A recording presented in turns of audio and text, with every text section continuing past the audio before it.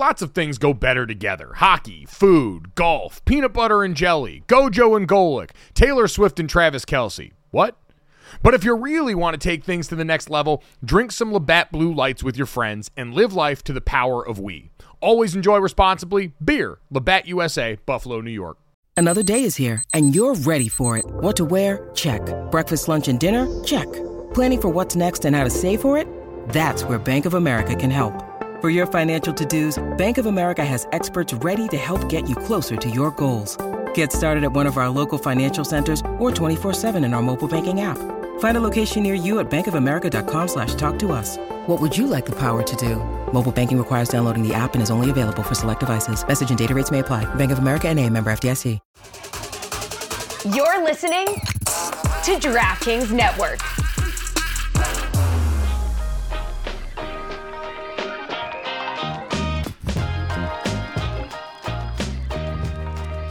Welcome back to Gojo and Golic, fellas. It's hand measuring season once again. Thank God we're here. Senior Bowl underway in Mobile, Alabama, and we're being treated to some nice hand picks, free of charge, okay?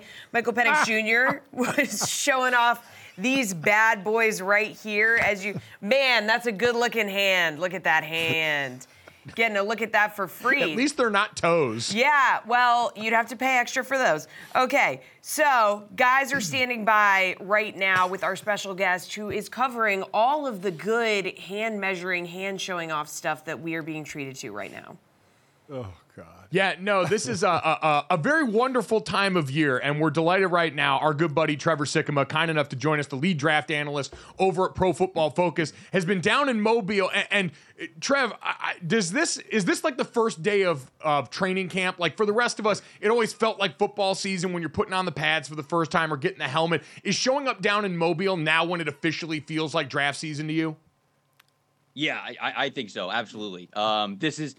It was funny. We do a lot of film reviews of people. We're watching a ton of tape beforehand. We're doing the draft guy. We're updating the big board. We've got the mock draft simulator at PFF. But then for Senior Bowl and Shrine Bowl, it's like you get on location and then just that first frack of the pads that you actually hear in person, you're like, oh, this is it. Like, this is actually it. This is what it's all about. So, yeah, really good group down here in Mobile and Senior Bowl. One of the most talented rosters on paper, even before the week began, that I can remember in a long, long time, and it has definitely lived up to the billing. And we do have the rule change where juniors now can play in the game. That used to not be the case. So we have some down there, including some we'll talk about. I think Michael Hall Jr., the kid from Ohio State, has been performing well. He was an underclassman. But let's start at the position where everybody wants to start, and that's the quarterback position. It seems the quarterback play has been inconsistent. So talk about the ones, especially the ones we know, the Michael Penix Jr.'s, the Bo Nixes of the world, and how that's all going. Yeah, I think that first and foremost, I think when you look at these guys, it's great to get a look at them throwing one after the other. That's a really valuable part of being here at the Senior Bowl because it's kind of it can get lost in the shuffle when you watch a guy's tape over and over and over and over again. You get very used to how they throw and what their arm power is like, and you can kind of convince yourself one way or the other, like, okay, we think he does have a really good arm. Okay, maybe it's not so great, but it's when you stack him up against his peers that you really get a good look at what that might be. And I say that to start to point out Michael Penix has the best arm here, I feel. I mean, when it comes to velocity and pushing the ball down the field, no, it hasn't been pinpoint accurate, but there have been a couple of times where he's feeding it right in between zone coverage, or he's looking to take a deep shot and just that ball just rockets off of his hand. He's got longer arms. He's got a little bit longer of a release and unorthodox throwing motion. But when that ball gets to the point where he's releasing it out of his wrist, it is a rocket. And I think you can totally see that here in Mobile. When it comes to Nix,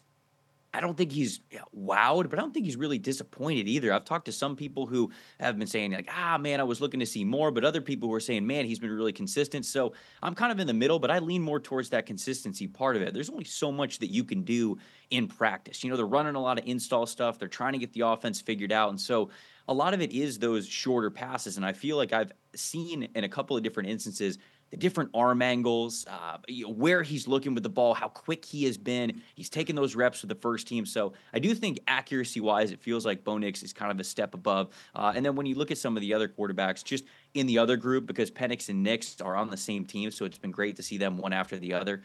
Joe Milton's got a cannon of an arm, but it's the same story, just not as accurate as it is needed to be. So that has not impressed as much as you have wanted to see. I think Spencer Rattler is playing well, but again, he is somebody who hasn't been pinpoint accurate for him. Not that the week has been bad for Spencer Rattler. I think he has had some good throws, and Jim Nagy going into the week was saying, hey, Spencer Rattler is going to get drafted a lot higher than people in draft media seem to think he is. And we've kind of had him right around that 3rd, 4th round range on our big board for a long time now. I still think that that's probably where the range is for him. But these people who think, oh, Spencer Rattler, he's an afterthought. He's not going to get drafted. Think about the Oklahoma days, how he left there. That's not the case with him anymore. He's a different guy since he's been at South Carolina, and I think he's proving that probably in the interview process as well. So that's kind of where we have the quarterbacks pegged in the Senior Bowl.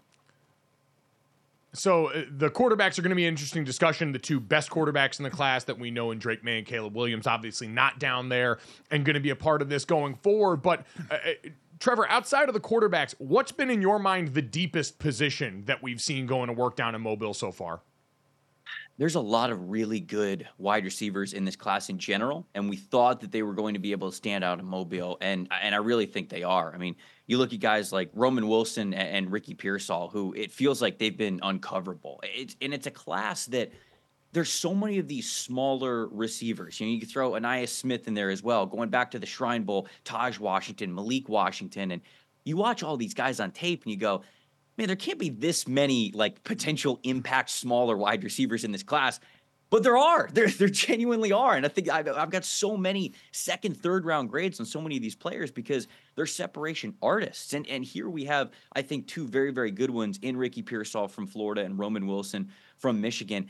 And they're kind of winning in a little bit of different ways. Pearsall is more of that intermediate and underneath type of route runner separator, but he's tough as nails at the catch point. I think you see that as well, where Roman Wilson is that vertical speed, that 4.3 track speed from his background. What we saw at Michigan, especially over the last year, using him as a deep threat, he was winning consistently on day one with a lot of those vertical routes. And it's tough to do when DBs know they don't want to get beat. They don't want to get put on a highlight reel. And even though they're still kind of learning the installs and the chemistry of the coverage of the guys that they're working with here, those 2 players to me really stood out in a group that is super deep. I mean, it just feels like you can name all sorts of different wide receivers, Tez Walker, Ladd McConkey, Xavier Legette. There's so many guys in this group that have had the opportunity to make plays, and some have made more than others, but those 2, to me, Pearsall and Wilson, are the ones that are standing out from a really, really deep position.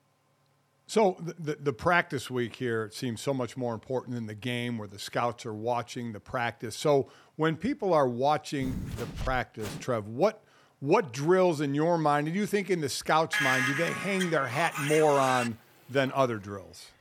Yeah, I mean, I do think that it comes down to those one-on-ones, right? And certainly how quickly you pick up a lot of the install work, I think, is a valuable part of this Senior Bowl. What were you like on day one? Were you able to pick it up quickly? And if you are able to pick it up quickly, okay, that's a good sign. That means a lot. That means you take to coaching very, very quickly, or maybe you're just that naturally talented. But as the week goes on, sometimes a lot of progression in that area is also seen as a positive. So for the guys that are a little bit more of a slow burn, as long as you end the week good, I think that that can mean a lot into what these coaches think of you when it comes to the teaching. Okay, because we talk about that all the time, right? We could look at guys who are physically gifted and we say, oh, when he gets to the NFL, he'll just learn, more hand moves and where to place his hands in run blocking or pass rushing, or how to get off press or how to press, whatever it is. And it's not always that simple, right? Some guys pick it up better than others. And so being able to see that progression, I think, is really, really important. But then going back to my original answer, those one-on-ones are so, so important, because even though it's skewed a little bit more towards pass rushers on the O-line, D-line side and wide receivers on the wide receiver DB side, it's competitive, man. And that's what football is all about. It's about going up against somebody that's right in front of you and being better than them. And that doesn't mean that it's always going to be perfect. Doesn't mean that you're always going to have those clean wins, but they want to see these guys compete. And of course, the ones that are the best are going to be able to dominate pretty early and consistently throughout the week. So to me, I always love those one-on-one periods, not only because it gets social media buzzing and it's a lot of fun to get those clips out there and have that engagement with people who care about the draft, but to me, being able to see what a guy is like just going head up against somebody, tells you a lot about their mental makeup as an athlete and what they can be as a pro. You mentioned the O-line, D-line, one-on-one specifically. Obviously, this so skews in favor heavily of the Hosses. And I think in general, for a lot of people right now around NFL circles, fans of NFL teams, there's been a lot of conversation about the lack of offensive line depth around the league, the lack of quality development at this position overall. And I know especially with tackle, this is viewed as a pretty deep class and one with a lot of real high-end talent here. So from what you've seen in the trenches so far on the offensive side this week, who are some names that fans that are hoping their NFL team can cure that problem that they're having up front should keep an eye on coming out of this week? Yeah, I can't believe we made it this far into the segment before you specifically asked about the trench players. I really am. I thought that was going to be the fastball down the pipe right off the bat. But no, honestly, that's been the funnest part of this week, is watching these O linemen and D linemen, the tackles. Man, Tyler Guyton from Oklahoma has all the tools in the world. It is such a athletically gifted offensive tackle class. You got so many guys who are great movers. Olu Fashanu from Penn State, Joe Alt from Notre Dame, and just the list goes on and on as you get throughout the offensive tackle rankings. But I'm telling you, Tyler Guyton, to me, not even close. The most athletic one in a very athletic class. He's a former tight end, former defensive end. He just moves so well. What I loved seeing from him this week is, okay, it's kind of the same strengths and weaknesses that we saw from his film at Oklahoma. He's a one-year starter. The hand placement isn't really there. Sometimes it's way too wide. Sometimes he's more of a shover than he really is a blocker, getting hands on guys and not letting them go. But hyper competitive, dude. He knew that Chris Braswell from Alabama, the edge rusher, was probably the highest ranked player that he was going to go up against in practice. And you could visibly see him like, I want this dude. Like, I want to go up against this dude. He ended up giving him a high five before their first rep and afterwards. And he's somebody who likes to go to work, gets pumped up about how good that he can be. And I think that progression from him. So he's somebody that everybody's got to look out for. Talize Fuaga from Oregon State. I mean, that's my dude. I've loved this dude since I first got eyes on him, really in September and October. He plays with so much power, but his feet are really light. Is he as flexible in his kick slides as maybe like Olu Fashanu or Joe Alt? No, not quite, but he understands his landmarks. He understands how to get to him, cut off some of those speed rushers, and when he gets hands on you, man, it's over. So those, I think, are the two top first-round caliber offensive tackles that we have in this class. But another guy I really want to shout out is Christian Jones from Texas. Longtime starter, fifth-year player, 48 starts under his belt at Texas, and you go, okay, hey, experience is great. Why didn't you go to the league sooner? Like, what's up with that? Because if you were a starter for that long, why didn't the league come calling a little bit sooner for you? And so there's a little bit of lack of natural athleticism and inflexibility with him, but so smart. The feet are married with the hands, the shoulder movements, everything. He is just so in sync body-wise to where when guys try to come into his chest, not only does he handle that contact well, he knows where his hands need to shoot. And there have been a couple of times where, man, it's just been vice grips. Like, guys have not been able to get off, and he's had some of the most impressive one-on-one reps there. So from the offensive tackle specifically, those guys I feel like are the ones who are standing out a lot to me. So let's go to the athletes in the defensive line and that side of the ball. You look, and I know we talk about edge rushers all the time, but interior D-line, I mentioned his name before, Michael Hall, the kid from Ohio State, an underclassman, showed well in the one-on-one pass rush, got the guard in space at times, which doesn't happen all the times, but looked good in those. But he's 6'3", 280. Are we going to see more of that, more of the Aaron Donald type size guys playing on the interior because of their quickness?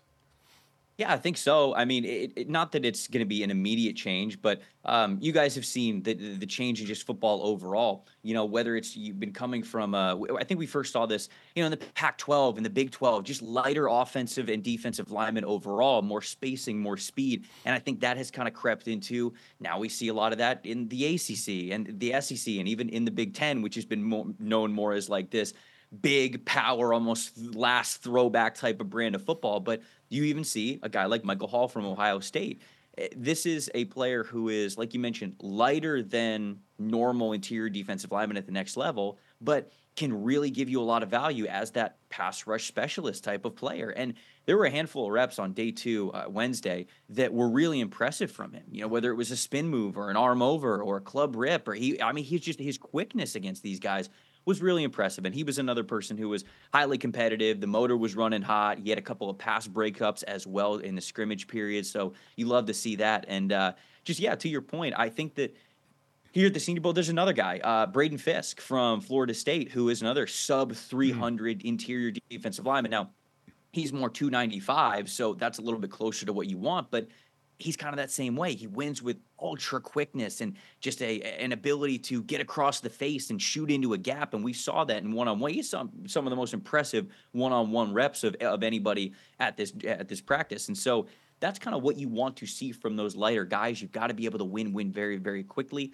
And I think they do. And I believe that you look at examples. I know this is the easy one to look to, but Kalijah Cansey from the Buccaneers, right? He comes out last year and just such an outlier in size. And you go, what do you do with this guy? I love his film. He's a better run defender than you think he's going to be at that weight. But you go, man, NFL, you know what they say, big people beat up little people, right? And so when you're a little bit smaller, you have these question marks for you. But he had a fantastic year in Tampa Bay as a rookie, really strong finish to the season. And I think he, just as much as, Aaron Donald is the example that everybody goes to, but I think Cansey himself is another more new age example of, this can work at the NFL level. And I think you're going to see teams be more open to taking guys who a little bit smaller, maybe a little bit more specialist, but ones that can create a lot of value. Yep, got to see the ball go through the basket for a lot of NFL personnel before you're willing to take some more risks on guys that have been more outliers when it comes to that physical profile.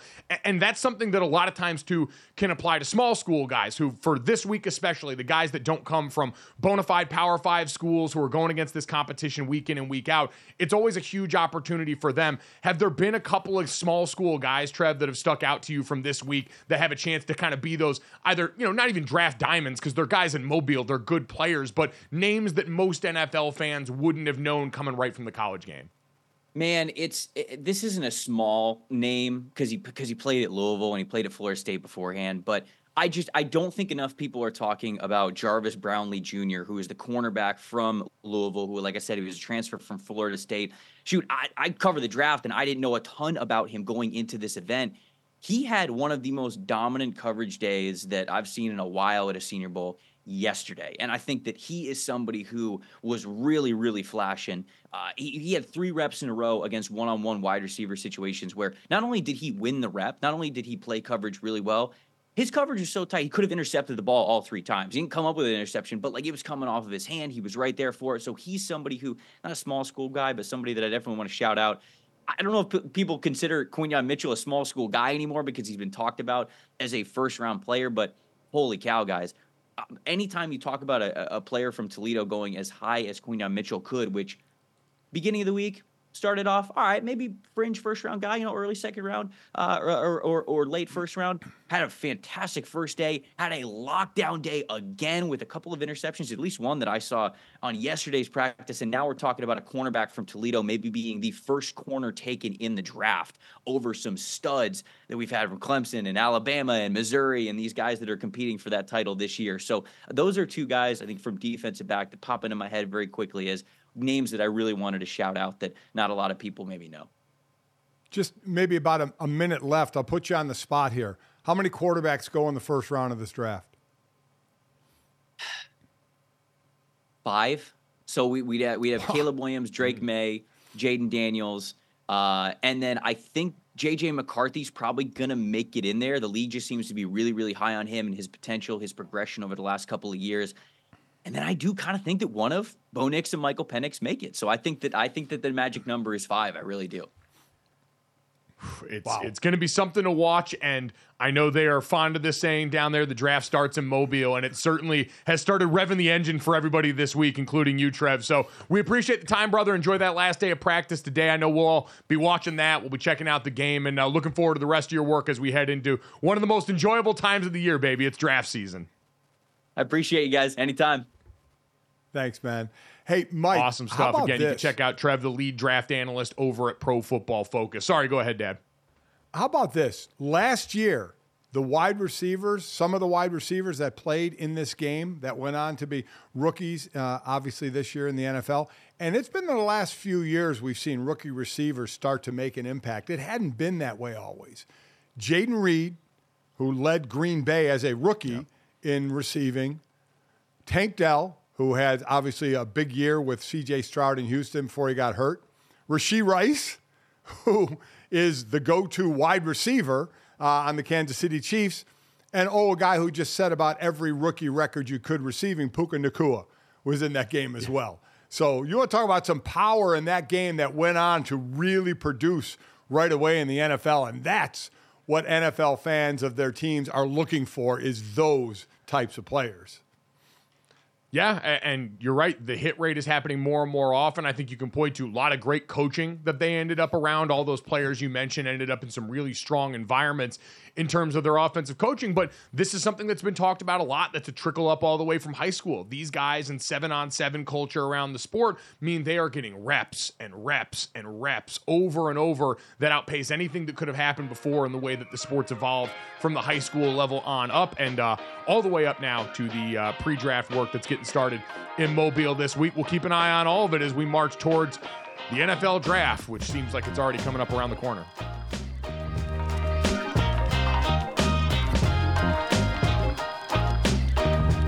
All right, guys, let's talk about Jägermeister. They could have written a totally normal ad here, like a really classic ad. They could have talked about their history, the 56 botanicals. It could have been all salesy and cutesy, but they know you don't care. Jägermeister doesn't want to be like all those other ads you've seen and heard. They just wanted to say two things. Jägermeister is great, but everyone has been drinking it wrong. Damn, that's cold. Drinking it wrong? All right, if that's the case, how should we be drinking it? They are so glad you asked, and so am I, Dad. I'm here to help you. Ice cold is the answer, at 0 degrees Fahrenheit to be exact. Ice cold shots of Jägermeister. That's it. That's all they want to tell you. So, wherever you are, if you're hanging out with friends or at the bar, call the shots. Cheers with ice cold shots of Jägermeister. Damn, that's cold. And remember to check out Jägermeister at www.draftkingsxjagermeister.com. Remember, drink responsibly. Jägermeister liqueur, 35% alcohol by volume, imported by Mast Jägermeister U.S., White Plains, New York.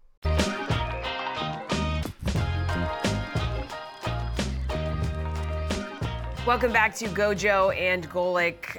Zach Rosenblatt and Diana Rossini, friend of the program, of The Athletic, wrote an article that ran Wednesday morning detailing the systematic issues inside the New York Jets organization, collecting data from what the writers said were 30 sources in and around the organization. Fellas, an all-encompassing article. Did we learn anything new, or was it mostly confirming a lot of what we already thought we knew?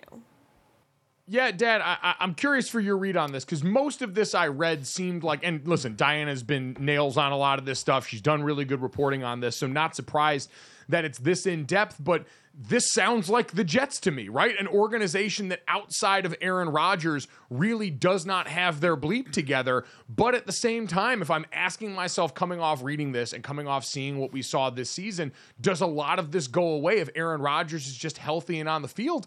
My answer tends to be yes, because I think the reaction that we saw when he was in the building there, and even in this article when he came back late in the season, there were a lot of guys in and around the team that remarked the same thing. It's like, man, you saw what we were capable of with him there. So as long as they get the offensive line stuff worked out personnel-wise, I do think a lot of this is stuff that goes away, provided he's just healthy in the way you banked on to begin with.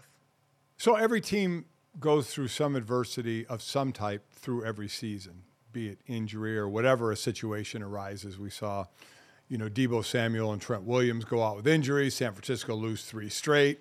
We see Philadelphia start out at 10-1, has some injuries, start playing bad. You just see that happen. And the big question is, how do you adjust? San Francisco gets their players back. They look like the team they thought they were, and we'll get to see them all next week in Las Vegas. You look at Philadelphia. They did not adjust very well to this. Bottom line is the players didn't execute on the field like they did the year before, and they basically folded in the playoffs. The Jets, you talk about a wheel coming off. The wheels fell off of the Jets. 4 plays into the season. And we've seen injuries before, and we've seen injuries in training camp to big-time players, but so much was made of this, and understandably so. A walk-in Hall of Famer, leaving a team he's been on for 100 years, going to another team. It's not like it hasn't happened before, but he's the latest iteration of that. And everything that went around that, and the expectation of Jet fans, now I'm speaking right to Stugatz of basically saying, wait, could this really be happening? But they always look at the glass cracked instead of half full.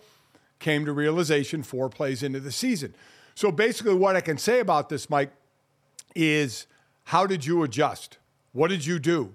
From top to bottom, what was the adjustments? And it doesn't sound like the adjustments were there.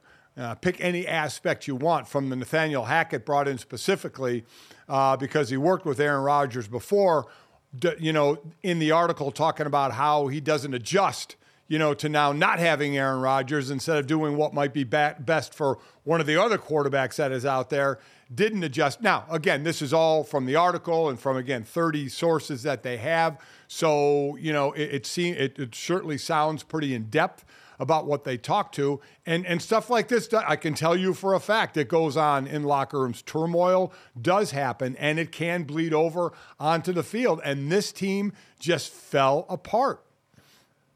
I think Hackett's the one that comes out looking the worst in this article, right? There were according to this article, multiple coaches and players described Hackett as lacking attention to detail. They said for most of the season, he would meet with the O-line coach and running coordinator, Keith Carter, and the passing coordinator, Todd Downing, during the week, but wouldn't get together with the rest of the offensive staff until last-minute game prep here for a team that, again, and I think this is the tough part, Dad, as we spin this forward, is it's tough for Nathaniel Hackett to have a lot of credibility in the building if this is all the case, because he comes off of the historically bad tenure with the Denver Broncos in that 1-year season. And then this year without Aaron Rodgers, you've got these questions about him. We've seen he's an interesting personality type. Him and Rodgers' relationship seems to be the main reason he's here. And after a season where without Rodgers, you were dead last in third down conversions, red zone offense, and total EPA, 31st in yards, 30th in offensive points per game, 30th in pass yards. They scored 10 touchdowns in their first 12 games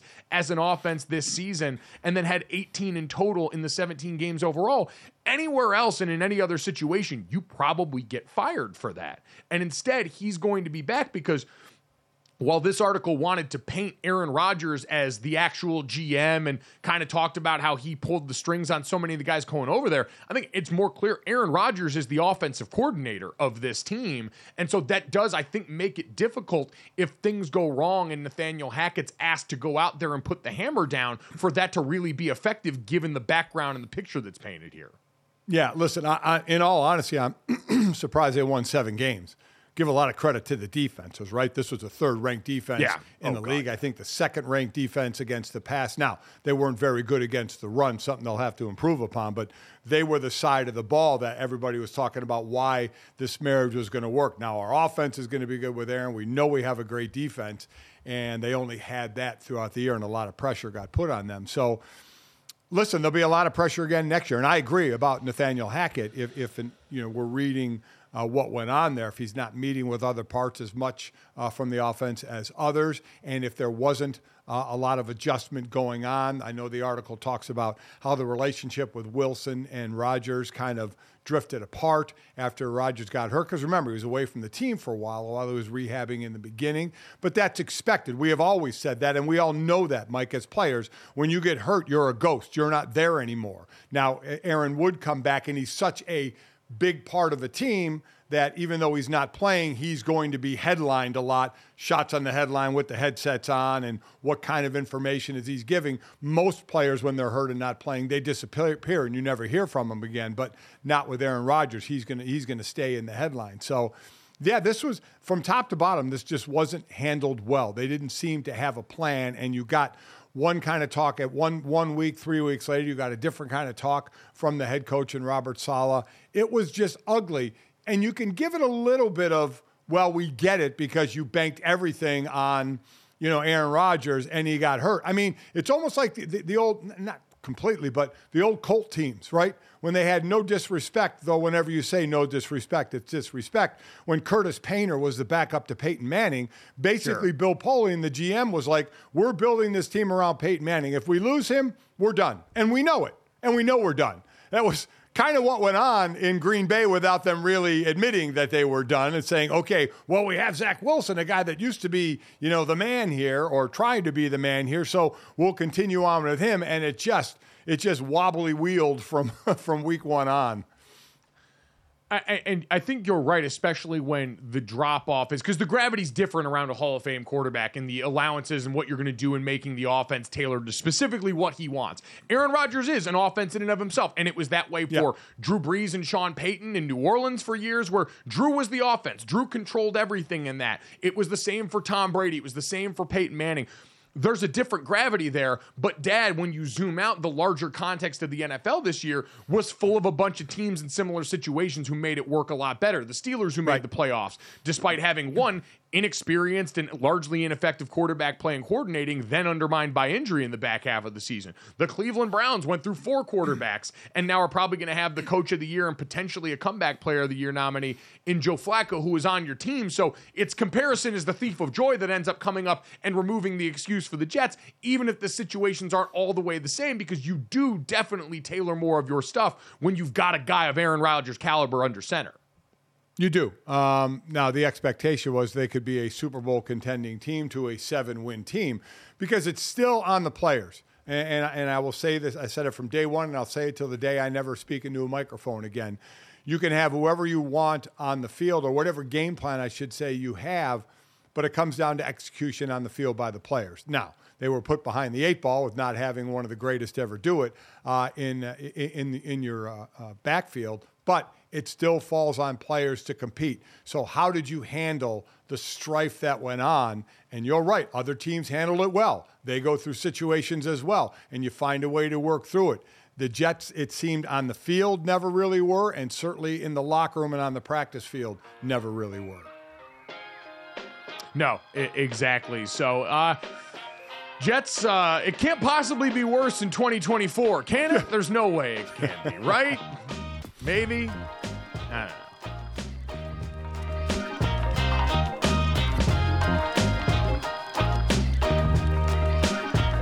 The NBA playoffs are heating up, and so is the action on DraftKings Sportsbook, an official sports betting partner of the NBA. With same-game parlays, live betting, odds boosts, and so much more, don't miss out as the NBA postseason winds down. And now that the Boston Celtics have slayed the boogeyman in the Miami Heat, Boston fans, we feel a little bit more confident about the situation. You can decide right now, and if you're new to DraftKings, you can also check this out. New customers can bet $5 to get $150 in bonus bets instantly. So download the DraftKings Sportsbook app now and use code GOJO. That's code GOJO for new customers to get $150 in bonus bets when you bet just $5. Only on DraftKings. The crown is yours. Gambling problem? Call 1-800-GAMBLER. Or in West Virginia, visit www.1800gambler.net. In New York, call 877-8-HOPE-NY or text HOPE-NY. That's 467-369. In Connecticut, help is available for problem gambling. Call 888-789-7777 or visit ccpg.org. Please play responsibly. On behalf of Boot Hill Casino and Resort in Kansas, 21 plus, age varies by jurisdiction, void in Ontario. Bonus bets expire 168 hours after issuance. See dkng.co/bball for eligibility and deposit restrictions, terms, and responsible gaming resources.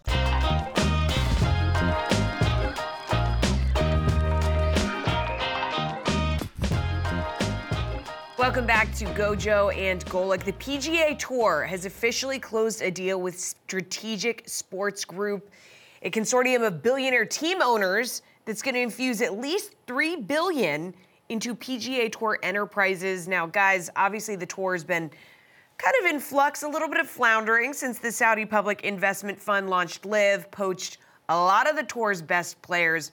And Rory McIlroy, our man, he was once really the poster boy for purity of the PGA Tour, speaking out a lot against LIV.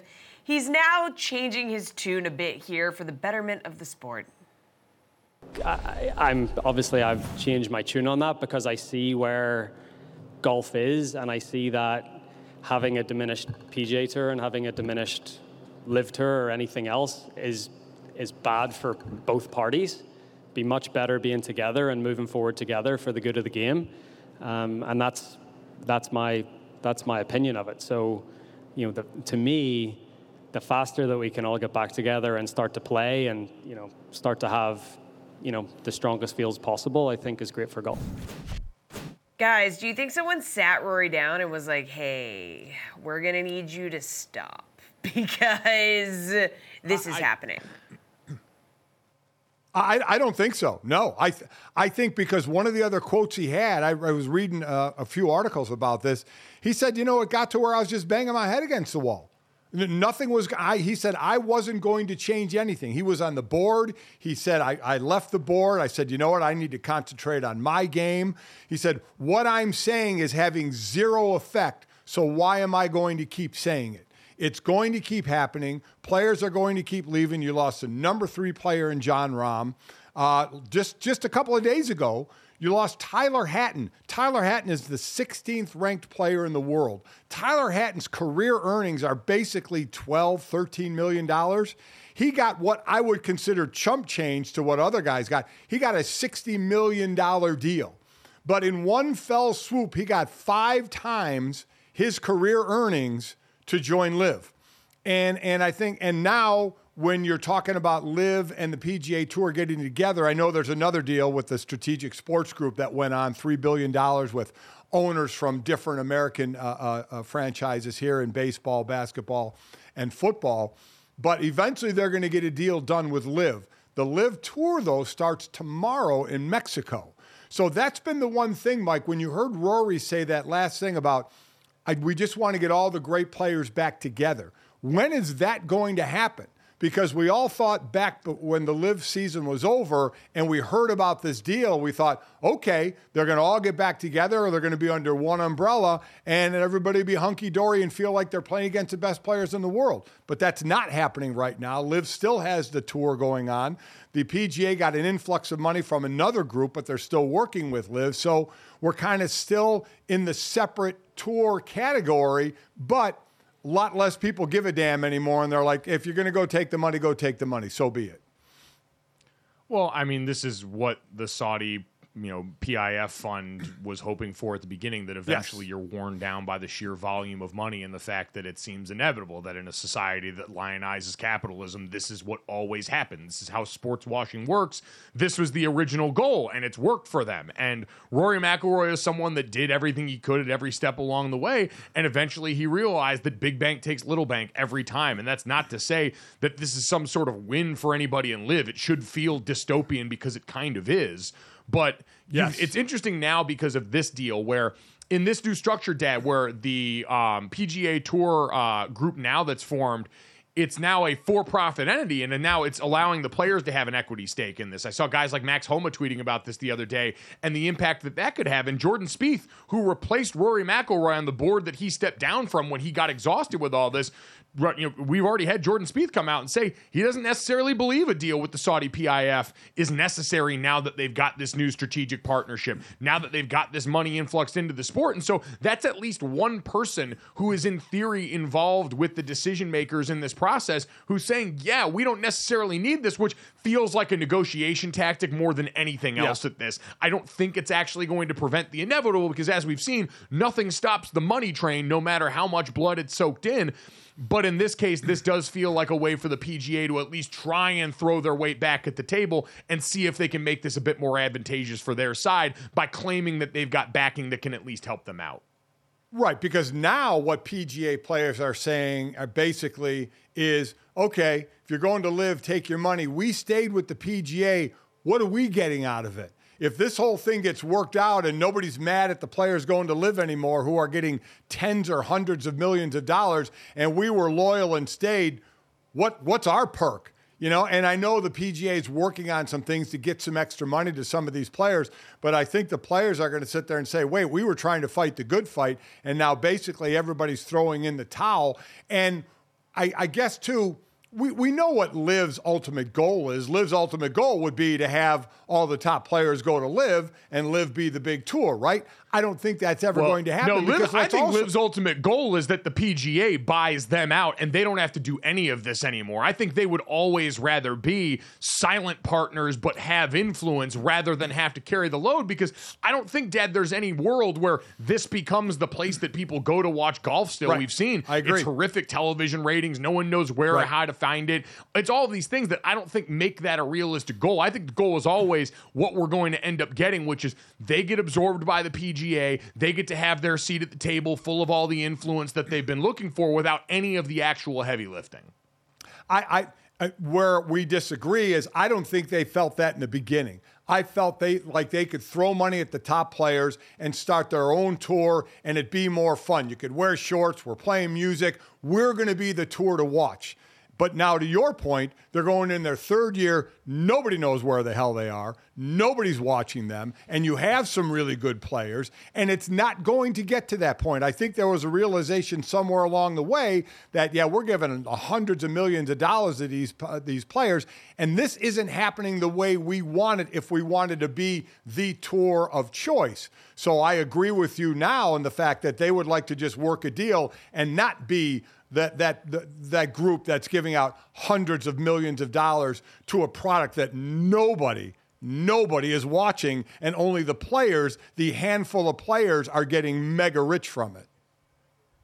Yeah, you and I are going to disagree on that because I just don't think that was ever the goal. I don't think based on any of the other PIF investments that we've seen that their goal. They've got enough money to take over pretty much anything they want to if they wanted to, and it's never been that. It's been investments in different teams that we've seen in European soccer and all that. The most we've gotten towards this is the big spending on some of the high-profile names in soccer that essentially turn them into glorified PR reps for these countries here, but the goal in none of those spots has ever been to be the dominant league because I just think the goal is a little bit more calculated and always has been in that, but it's going to be interested now how far it gets here because you see a lot of quotes from other PGA players that are basically saying, yeah, Rory doesn't think that these guys should be penalized and they should be allowed to come back. But there's a lot of guys on tour, and he's one. The quote I saw, I want to see if I can get who this is from here, but Rory's one of 200 guys here. Not everyone necessarily feels that way about the live guys and the potential for them to come back. So at the very least, it's not as foregone as we thought it was months ago when the initial reporting came out on this. Do I still feel that ultimately this is again about dollars and cents in negotiation? Yeah, probably, but I'll be interested if enough of this rises to the top to be a significant roadblock.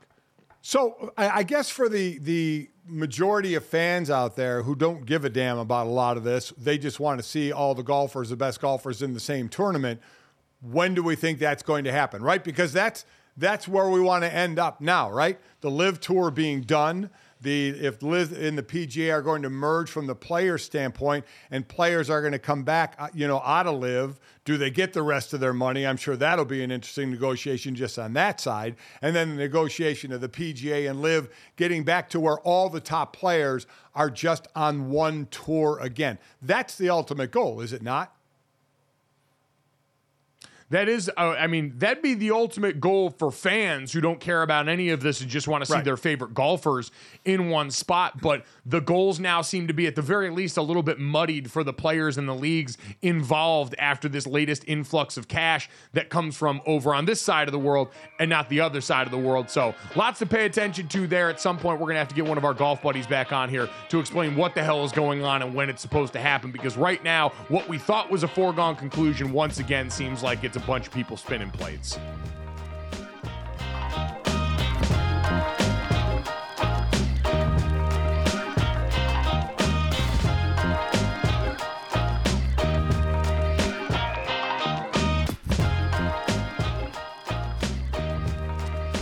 All right, guys, time to finish off the show the way we always do, this, that, and the third. But before we get there, a reminder that we will be live in Las Vegas all next week at Radio Row in the lead up to the Super Bowl. And we will be at a different time. 4 to 6 p.m. Eastern is when you're going to hear us just for next week. It is just a one-off because of the time change, because of where we are and what we got going on, boots on the ground there. You'll get the best of Gojo and Golic in the slot 8 to 10 a.m. Eastern, where you're normally used to hearing us. But again, the new shows every day will be live on DraftKings Network from 4 to 6 p.m. Eastern, 1 o'clock to 3 o'clock local out in Las Vegas. So we're looking forward to that. We're also looking forward to 3 quick stories to send you off on into the rest of your day. As always, make sure you download, subscribe, rate, review us. Leave us that 5-star rating and check us out here live Monday through Friday if you can. But if you miss it for whatever reason, and our great guests like Trevor Sikkema from Pro Football Focus, their lead draft analyst who joined us from down in Mobile at the Senior Bowl, you can check that out wherever you get your podcast or right here on YouTube as soon as we get done and finish the show. Guys, let's get to this, that, and the third, and start with this. We made contact yesterday as a connoisseur of strange snacks all across this nation. I finally got a hold, thanks to a great friend of mine in Alex McDaniel over at For the Win, who was able to help me get a hold of the Ding Dong Twinkie mashups yesterday. Dad, I don't know if you saw this. Jesse, I don't know if this is anything that's even, once again, we've got to ask, have you had either of the things that lead into this combination? And if so, how soon can we get one of these in your hands? No, I've never had a Twinkie or a Ding Dong. Come on, Jesse. Gojo was like, yeah, I know you've never had this crap. I've never had it. Can I ask a question? Yes. How old is you're pregnant now? You're going to give birth very soon. Yes. You have a child now. How old is your daughter? She's 21 months, so she's almost 21 2. months. Okay. So when your kids are growing up, remember, you have not, for those that may have forgotten, she has never had a Pop-Tart until she took a bite of it on our show. Will you let your kids, and will they be in the house, Pop-Tarts, Twinkies, Ding Dongs? Will those kind of things that you have never eaten be in your house for your kids to eat? They will absolutely not be in my house, but I'm not crazy. Like, if they go to a friend's house, like, I'm not going to be like, you're not allowed to have Pop-Tarts or Oreos. Like, I'm not a lunatic. I'm not going to buy it for my kids because chemicals aren't food, and there's a lot of chemicals in there, and if my kid wants a cookie, if they want a brownie, that's fine with me. Let's go to the bakery or let's make some cookies. Let's make some brownies. No. Not go to the bakery or go to the friend's house. What's going to be in your house for your kids to have a fun treat to snack on? If you tell me she just said cookies and brownies. Cookies and brownies are fine. No, she said go to the bakery to get them. I want to know what's going to be in your house. Well, they don't need to eat cookies every day. I didn't say every day. I didn't say. We had cookies and all Twinkies and all that in our house when the kids grew up, and they didn't house them every day. They had them occasionally, but they were there. Gojo. So, if they're in the house, I'm gonna so be you're not eating even them. going to have this stuff in the house. More of an impulse control thing for me. No, but I turned out great. Look at me. There's plenty of snacks that you can that can be around. Listen, it's not about good food and bad food. It's about food that has chemicals in it and food that doesn't. Well, let me just say, your kids are going to go over to their friends' houses all the time because they know they'll get good stuff over there and not at your house. So congratulations there. You can have good stuff that isn't full of chemicals. I'll show you next time you're in town. Whatever. You know what? Let's put it this way. I ate the chemicals, and this time around, very enjoyable treat. What I will say is they are much more Ding Dong covered Twinkies than they are Twinkie filled Ding Dongs, if that makes sense. Because of the texture of the sponge cake that goes into a Twinkie, it ends up having a lot of give before you get the bite through the chocolate layer. Very enjoyable because all parties involved are good treats that I really enjoy, but it is definitely more Twinkie covered in Ding Dong chocolate than it is the other way around. So I'll say again, like we talked about the Space Oreos yesterday, whoever is in charge of putting snacks at our table on Radio Row, I would like the Space Oreos, and I would like the Ding Dong Twinkies mashups as well. I think those would be two wonderful snacks. Jessie will not be there, so we won't have to worry about her, infiltrating and eating all our snacks. Yeah, you don't have to worry about that. I will say this, Dad. Mom just texted our family group chat and said if I had a do-over on the snacks, I wouldn't have had that stuff in the house every day. So a little bit of buyer's remorse from Mom here and a little bit of a point in Team Jessie. Yeah, did she really? What are we doing? Hon, what are you doing? I mean, all our kids turned out fine. I mean, what's the problem? A ringing endorsement. All our kids turned out fine. I'm sure your kids... We did turn out fine. They're great. They turned out great. But we have more information now, okay? That's just all I'm saying. You know who else turned out great, Jesse? Caitlin Clark. She turned out pretty great. I don't know what she ate as a kid in Iowa, so it probably has a fair amount of corn base, but now it's led to the point where she has moved on and added yet another historic accomplishment to her resume. Yeah, guys, she's moved into the second all-time place for scoring in NCAA history, passing former Ohio State star Kelsey Mitchell with 3,402. She had a layup. 4:58 left in the second quarter. She hits it. She passes it. Pretty cool, guys. Pretty cool. She also overtook Mitchell as the Big Ten's all-time leading scorer, finishing with 35 points for her fifth straight 30-point game, matching the longest streak of her career. And next up for her, guys, she has 3,424 career points. Now, she's got her eyes on the NCAA's all-time scoring record, 3,527, held by Kelsey Plum. So, I mean, so basically this like 4 one, games this one's for her. Yeah. Yeah, this one's easy, right? I mean, she has 8 games left. She has to average 13 points a game to get the record. She's averaging 32 points a game. So she's going to get this record pretty quickly. It's a testament to how great of a player she is. And also, gang, if you want your daughters to grow up and be great at basketball, name them Kelsey. Because the top 2 scorers in NCAA history on the women's side before Caitlin Clark were Kelsey Mitchell and Kelsey Plum. So there you go. Just a little nugget right there. Life hack. Listen, you know what? It makes me wonder. You've already got great genes in Kylie Kelsey and Jason Kelsey coming off of them. They've got wonderful daughters, and their last name is Kelsey. So it seems like we probably need to start buying stock now in what those young athletes will eventually become on the hoops court. So little life hack for everyone involved here. Don't spend all that money on a coach or AAU. Just name your kid Kelsey and prosper. It's that easy. Or Caitlin, apparently, since she's going to leave the sport as the most decorated scorer in the history of women's college basketball and one of the best players of all time. So that's very exciting for her. Jesse, let's get to the third here with something that, we've got a lot of, I think, Swiftie fans that are around the show. Dad got caught up in Swiftie internet the other day, and Jake Gyllenhaal's a part of the lore in a really bad way, and he's added to his own personal lore in a way that sounds just as bad here on a recent movie set. Yeah, I'm trying to synthesize this because it's a lot of information that I'm going to try and throw at you right now. So apparently there was a movie called Suddenly, and it suddenly didn't happen because Jake Gyllenhaal was crazy. So it was about a pair of lovers trapped on a cold island. It was supposed to shoot in Iceland in 2021. It was going to be directed by Thomas Bittigan. I don't know if I'm saying that right. He's French, would have been his first step into Hollywood here. It was Jake Gyllenhaal, Vanessa Kirby, and apparently things just went off the rails. Jake Gyllenhaal was going to be a producer on this movie as well as starring in it. Apparently he wanted to do a scene where he got naked and jumped in the ocean and slapped a fish. He was saying that people were going to have to sleep in their cars on set in order to get everything done. He had a quote, allegedly, "When I see the sea, I swim in the sea," which is reportedly what he said when he was explaining why he wanted to get naked and jump in the water for the film. The movie never ended up happening because of all of this, but it's just another story of an actor, Taylor Swift's ex-boyfriend, acting a little bit crazy on set, which gives a little insight into these people's minds. Yeah, he demanded a lot of rewrites there. What you talked about, he was saying that he wanted the crew on the show to sleep in their cars to prevent the set of COVID around the set here. Dad, Hollywood's a completely different animal, but for a guy that already had a low Q rating coming off the whole Red Scarf incident and the all too well 10-minute diss track, this isn't the kind of publicity you need out there to already lower your rating even more.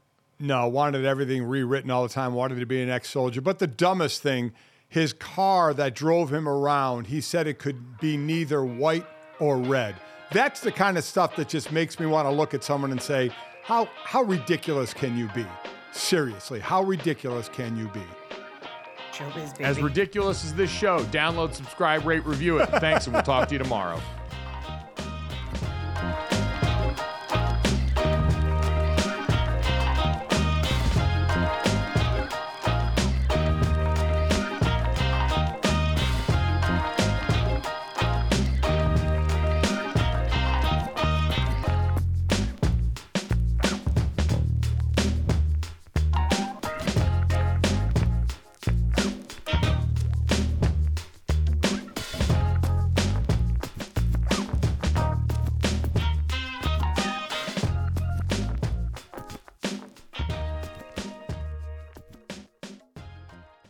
This is the story of the one. As head of maintenance at a concert hall, he knows the show must always go on. That's why he works behind the scenes, ensuring every light is working, the HVAC is humming, and his facility shines. With Grainger's supplies and solutions for every challenge he faces, plus 24/7 customer support, his venue never misses a beat.